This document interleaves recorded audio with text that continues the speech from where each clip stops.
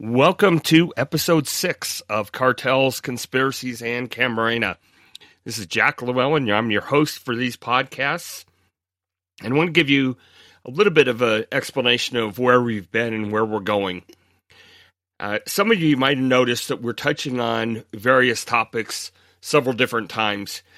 And that's by design. I really wanted us to get started with a base of understanding and some general information so that we can deep dive into some other topics later on. Tonight's episode kind of continues that trend.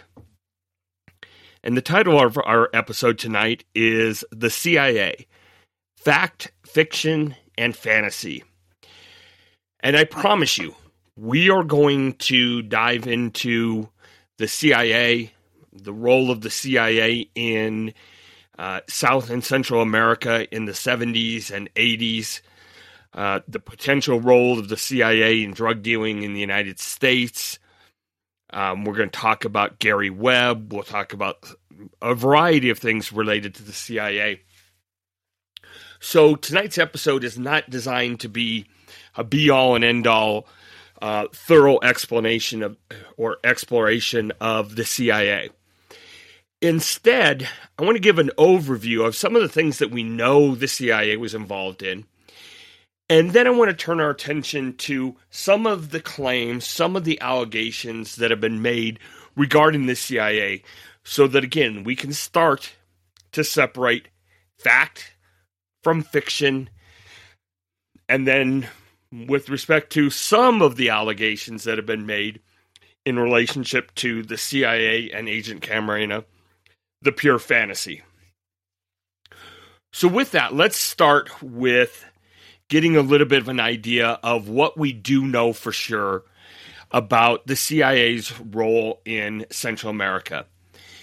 And the first thing I want to talk about is kind of the 1982 agreement that's reached, and I think it was in February of 1982, between the Attorney General and the Director of the CIA. And this agreement, in short, consisted of a joint agreement to exclude the reporting of narcotics and drug crimes by the CIA to the Justice Department. So, under this agreement, there was no requirement to report information of drug trafficking or violations of drug laws with respect to CIA officers, assets, non-staff employees, and contractors.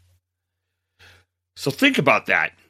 Again, 1982, Attorney General, Director of the CIA say, don't have to report drug crimes in any way related to the CIA.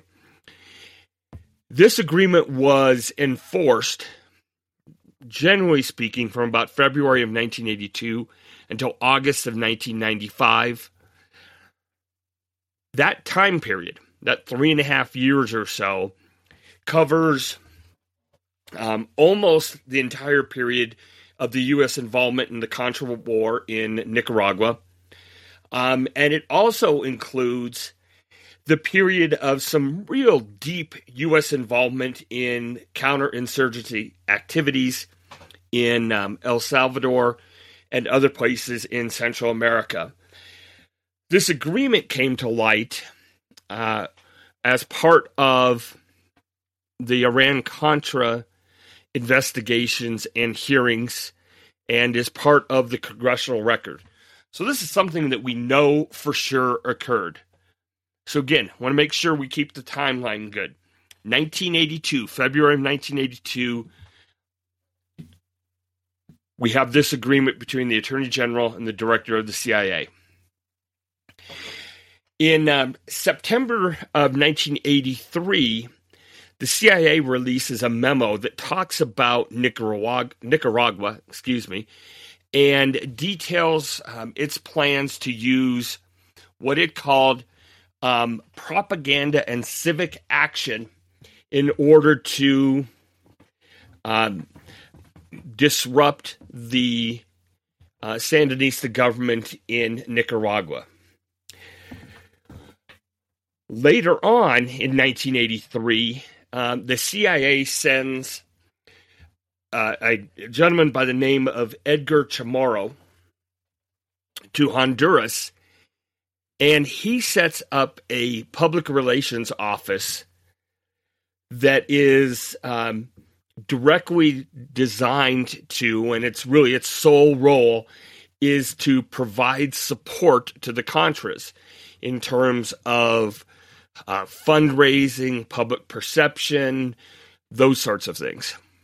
Okay, so that puts you in about mid 1983. By the end of 1983, the primary group opposing the Sandinistas, the FDN in Nicaragua, the CIA puts a gentleman by the name of Adolfo Calero in charge of the FDN.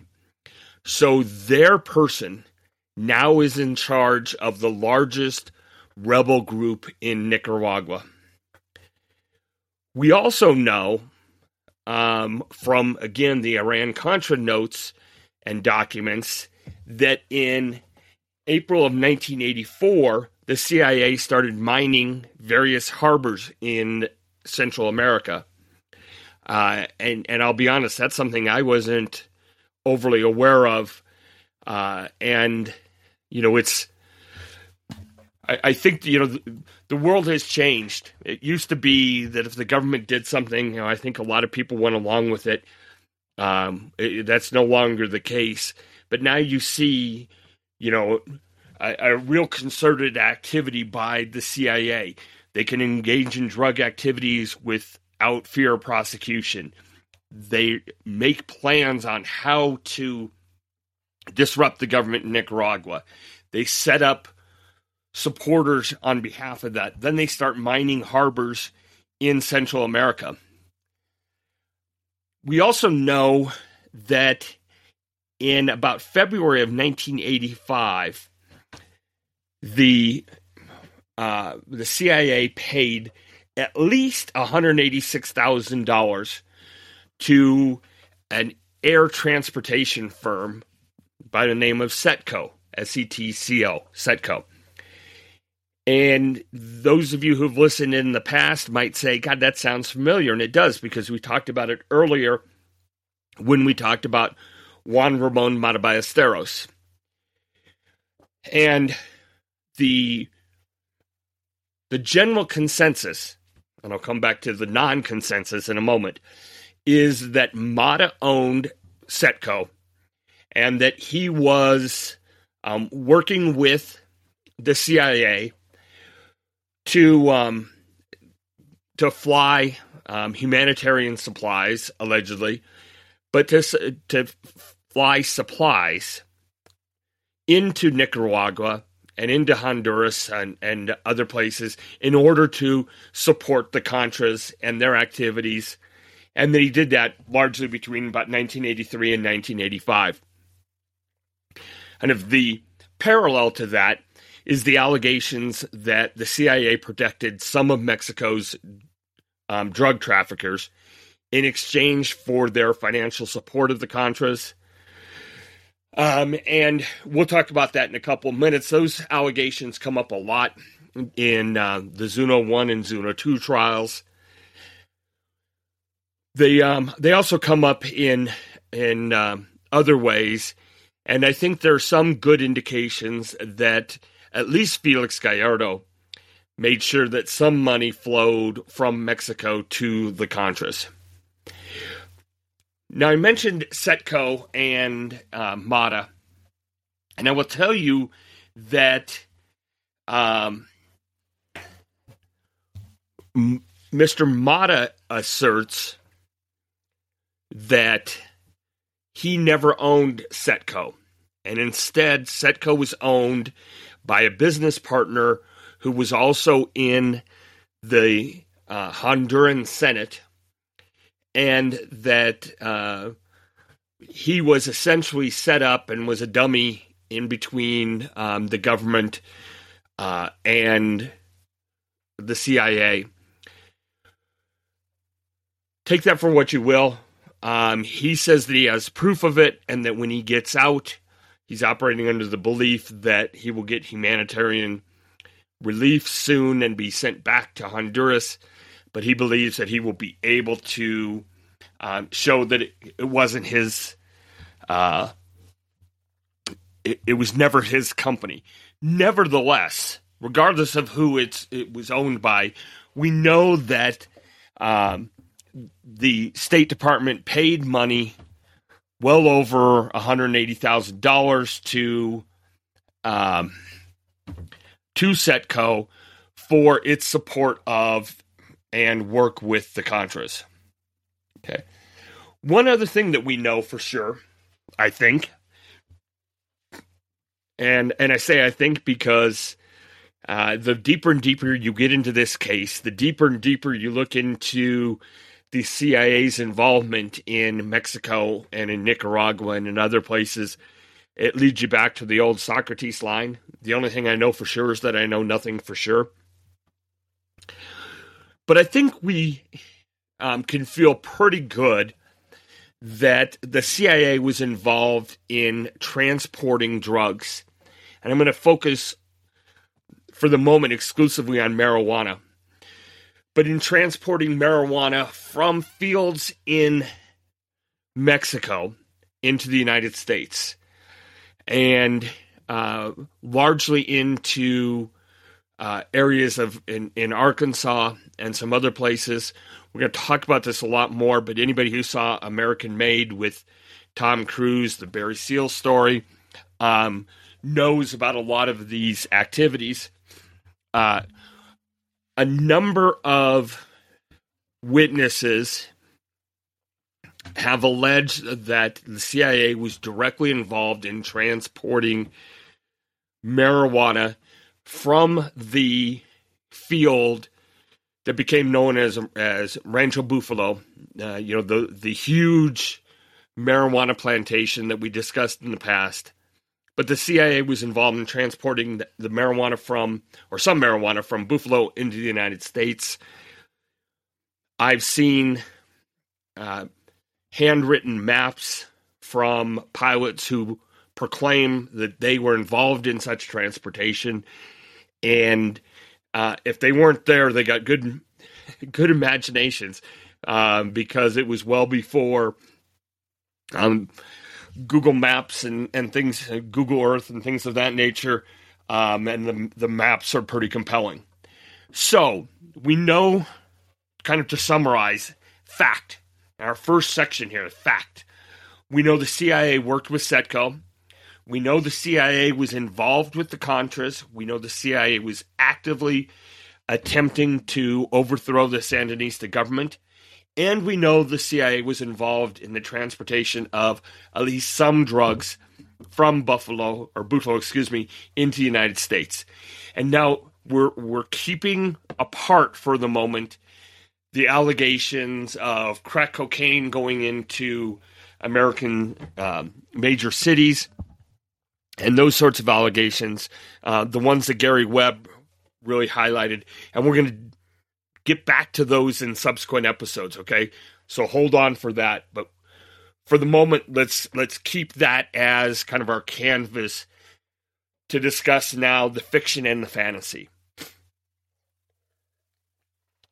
One of the things I want to discuss is the idea that seems to come up, the idea that the CIA was kind of like this monolithic, bureaucratic establishment, and everybody at the CIA knew what everybody else was doing.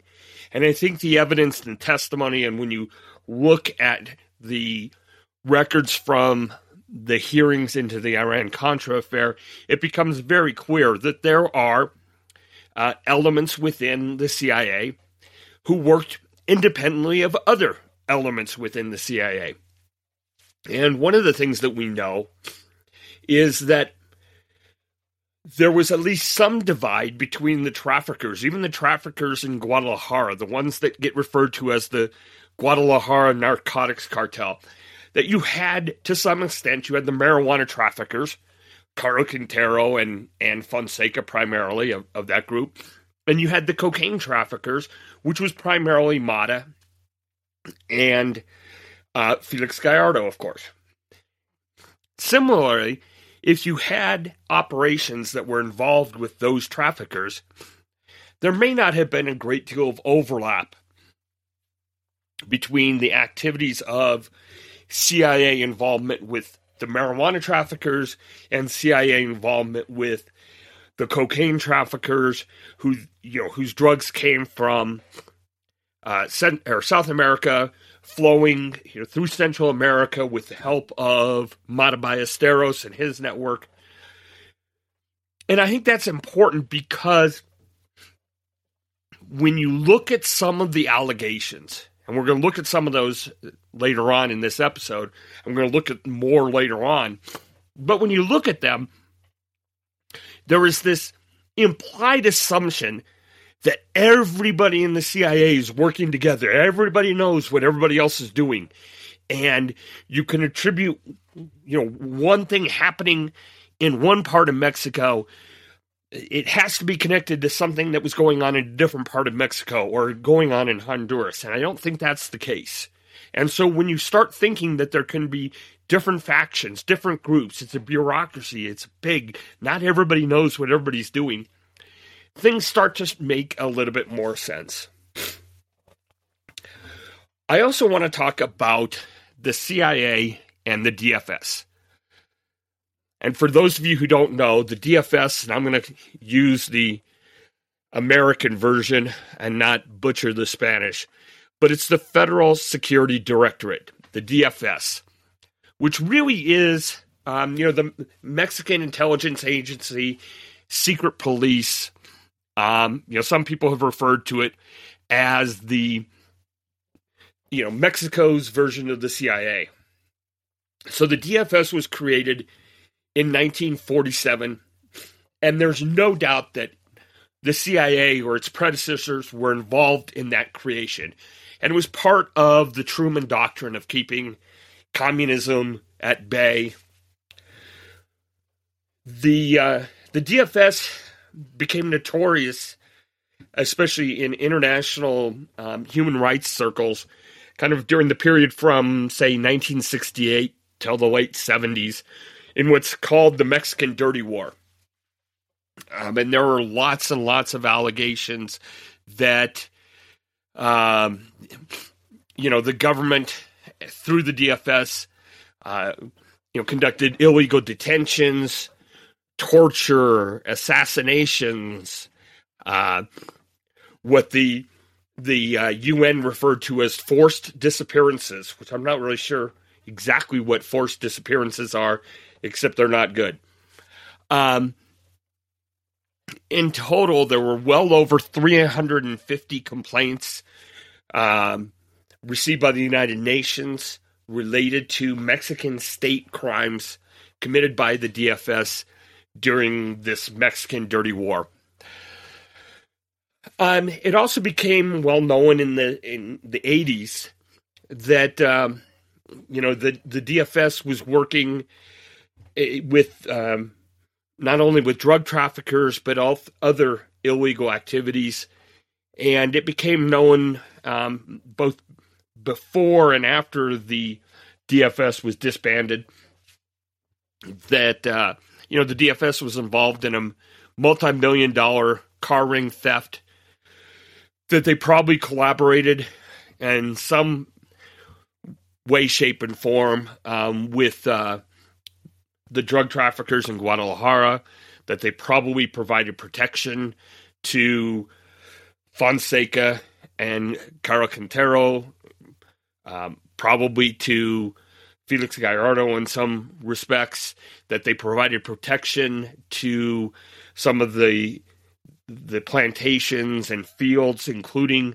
Rancho Buffalo. We're going to talk a lot more in different times, but it's also suggested that They aided the Contras by selling drugs, providing money, providing guns, allowing drug traffickers or allowing Contras to be trained on ranches owned by the traffickers. And as we've talked about, there's the allegations that the DFS was directly responsible or directly involved in Agent Camarena's abduction and murder, that at least one of the people who picked up Camarena had DFS credentials, that more than one person who was involved in his interrogation had DFS credentials, things of that nature. But you're saying, where's the fiction? The fiction is this.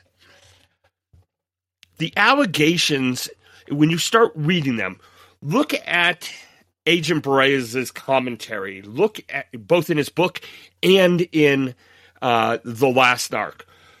Listen to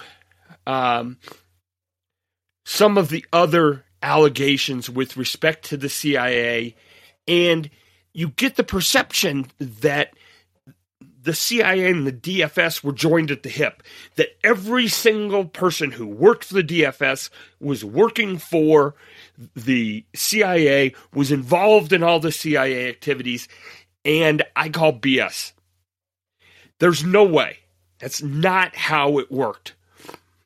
It may well have been that at certain senior levels, the DFS and the CIA collaborated. I think we can probably assume that that's the case.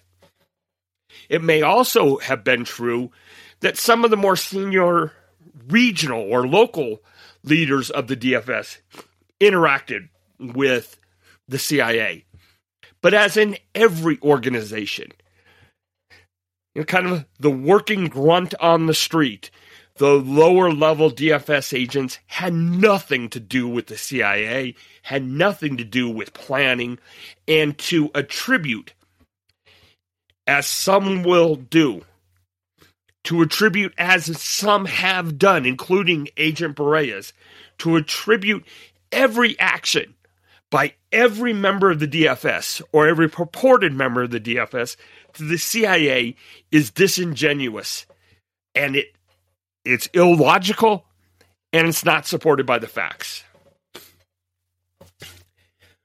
Now, one of the other things that I want to point out as an absolute fiction, and I think this is really critical and very important. Agent Barea's and others like to give the impression that the CIA was aggressive and extremely active in Guadalajara, and more importantly, extremely active and involved with the drug traffickers. Fonseca, Gallardo, Carlo Quintero, and others, of course. The problem with that is there's no support for it. Jaime Kirkendall made a statement, and I think it's in Elaine Shannon's Desperado, so it's that long ago, to say, we were, and I'm not quoting him exactly, of course, but to say the DEA was damn good at their job in Guadalajara, and they had really good informants, and if the CIA had been that connected, they would have heard about it. And what do we know for sure? We talked about some of this earlier. There is nothing in the files or records of anyone in the DEA at that time in Guadalajara talking about the involvement of the CIA, being concerned about the CIA, worried about the CIA, worried about the CIA getting in the way of investigations. Nothing at all. I mentioned that Susie Lozano, who is the secretary in the office for the DEA in Guadalajara, said she never even heard people talk about the CIA. And that's not to say that people didn't know that the CIA had people around, they had people in the consulate, but it wasn't this massive operation. They weren't everywhere. They weren't intimately involved with the traffickers that the DEA agents were spending all day, every day, tracking and getting information about. All right. Got to take a drink here. I'm 1 week post-COVID, but my lungs haven't quite figured that out yet. So 1 second here. Okay. So that's the fact and the fiction. Now we're going to talk about the fantasies. And I'm going to talk in particular about 5 of them. Or maybe 6. The first one is the allegation that the reason the CIA was after Camarena is he was on to their activities. And we've talked in prior episodes at length about how that doesn't really make sense. And for our purposes today, let's remember that there's no written documentation of any kind that supports that allegations. Nothing contemporaneous. Not one thing. If Agent Camarena had found out that the CIA was involved with the traffickers to support the Contras, and if he was worried about it, the idea that he wouldn't have told any of his colleagues, that he wouldn't have said something that was overheard in the DEA office in Guadalajara, that he wouldn't have written something down somewhere, that he wouldn't have sent a note somewhere to somebody in the DEA saying, look, here's what's going on. That's nonsensical. And yet there is nothing. Nothing can be pointed to. Now, out there someplace, I can hear Agent Camarena saying, that's not true. We have Buendia. And I want to talk about Buendia. So who was Buendia? Manuel Buendia was a very well-known reporter in Mexico. He wrote for the Excelsior. And in 1983, 1984, he was doing a series of investigative reports that were directly tying Mexican officials, DFS officials, to the drug trade and to the drug traffickers. Now you're going to hear all the time that he was reporting about the CIA's involvement too. BS. Didn't happen that way. He may have been trying to link the CIA, but at the time of his death, his primary allegations were to tie the DFS and Mexican government officials to the traffickers. May 30, 1984, Buendia is killed. A hitman shoots up his car. He's killed on the street. And the president at the time puts the head of the DFS, Antonio Zorrilla Perez, in charge of the investigation. A few months go by, and it becomes well known that Zorrilla, instead of being the good guy investigating the case, was actually involved in trying to cover up the case because he had ordered the hitman. The hitman who killed Buendia had been hired by Zorrilla himself. Now, we're going to get the allegation. Someplace Hector Borrea says that, and it varies. Listen to this. Either in one of Camarena's documents, there was a phone number that was Buendia's, showing that they had talked at one point, or there was Buendia's name in one of his calendars. In any event, that notation connects Camarena and Buendia, and they were killed for the same reason.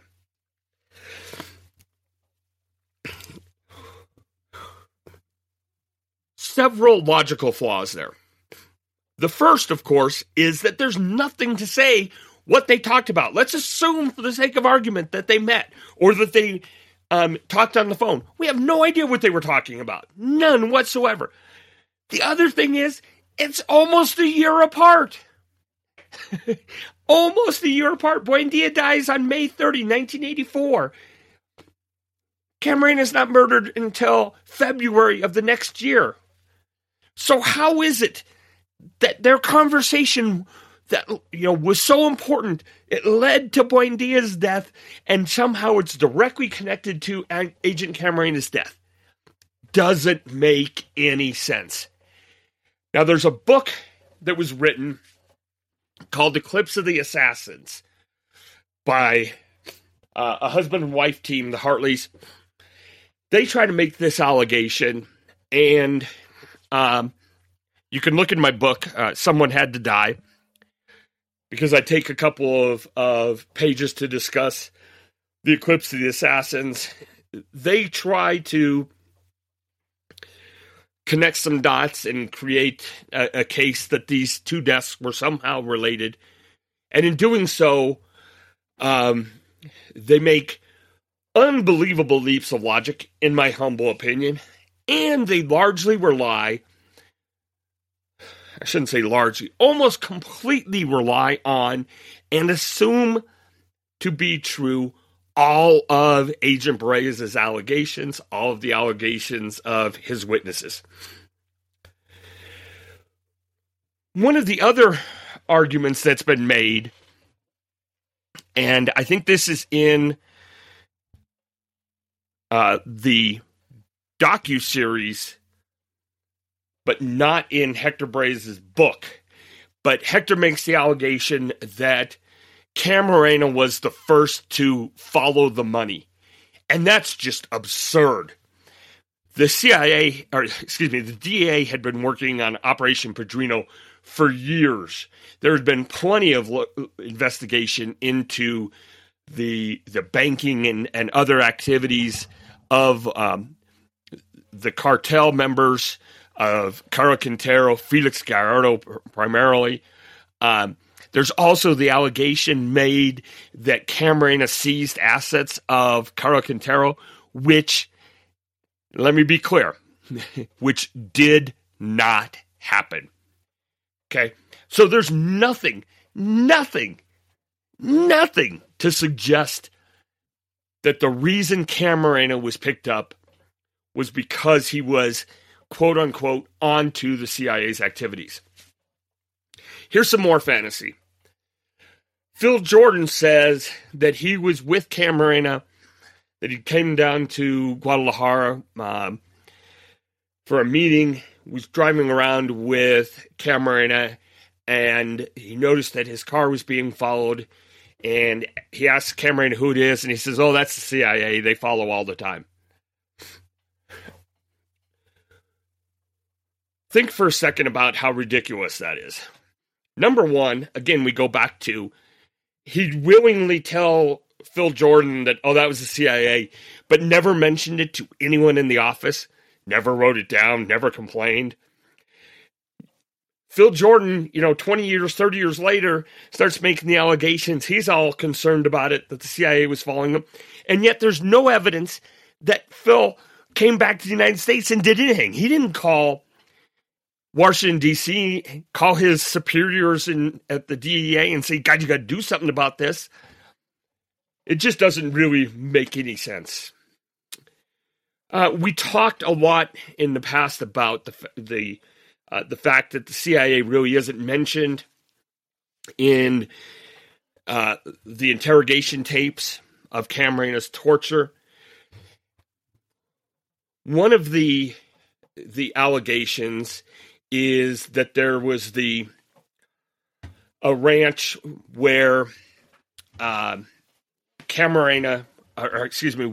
Caro Quintero allowed the CIA to use the landing strip for purposes of training Contras, sending materials back and forth to the Contras. During their interrogation, Camarena mentions that ranch once, and the interrogation at that moment is transferred over or moved to the questions about Buffalo. They were interested in how people found out about Buffalo. They had no interest in finding out about the ranch or anything else. And again, if you're picked up because the CIA wants to know what you know, you would think they would have asked more questions. And it's not enough. It's not enough to simply say we may not have all the tapes. Do you really think that the interrogation, and again, if you listen to it, it's crazy. There's 3 people talking at different times, and it's hard to follow. And, voices are over the top of each other. This is not, a calm, methodical deposition. This is an interrogation with lots of adrenaline, lots of drugs, lots of alcohol being involved. And so then to suggest that they were smart enough that every time the CIA came up, it was on the tapes that aren't there. I just don't buy it. As a preview, we're going to talk a lot about the interrogation tapes next week. And then we've also talked a lot about Felix Rodriguez, the allegations that he was there. In the last couple of days, I've gotten more information that corroborates the belief of many, the assertion by Mr. Rodriguez, and the belief of the DEA that Felix Rodriguez was in Miami, Florida, helping at a hospital that was providing care to Contras. And he was at that Miami hospital on at least February 7 and February 8, 1985. And if he was in Miami at the hospital, where, by the way, there was press, there was the mayor of Miami and other dignitaries, if he was there, he couldn't have been in Guadalajara, and he couldn't have been interrogating Camarena, not even to mention all the reasons we talked about that it makes absolutely no sense. Again, as a preview of coming attractions, we are going to get a lot more information on Mr. Rodriguez coming up. The last fantasy that I want to bring up is Judge Rafiti. So Edward Rafiti was the federal court judge who was in charge of the Zuno 1 and Zuno 2 trials. In both of those trials, defendants tried to make allegations, and this is far more in 1 than in 2, but tried to have introduced evidence relating to the CIA's involvement with the traffickers, and to essentially argue that the defendants thought that their activities were not illegal because they had been sanctioned by the CIA. And there are nuances around it, but let's say that that's the primary. You can't charge me with something when the CIA either said it's okay or directed me to go do it. Rafiti didn't let in any of that information. And some have now said, he was a co-conspirator. He got involved. He was specifically put on the case to protect the CIA.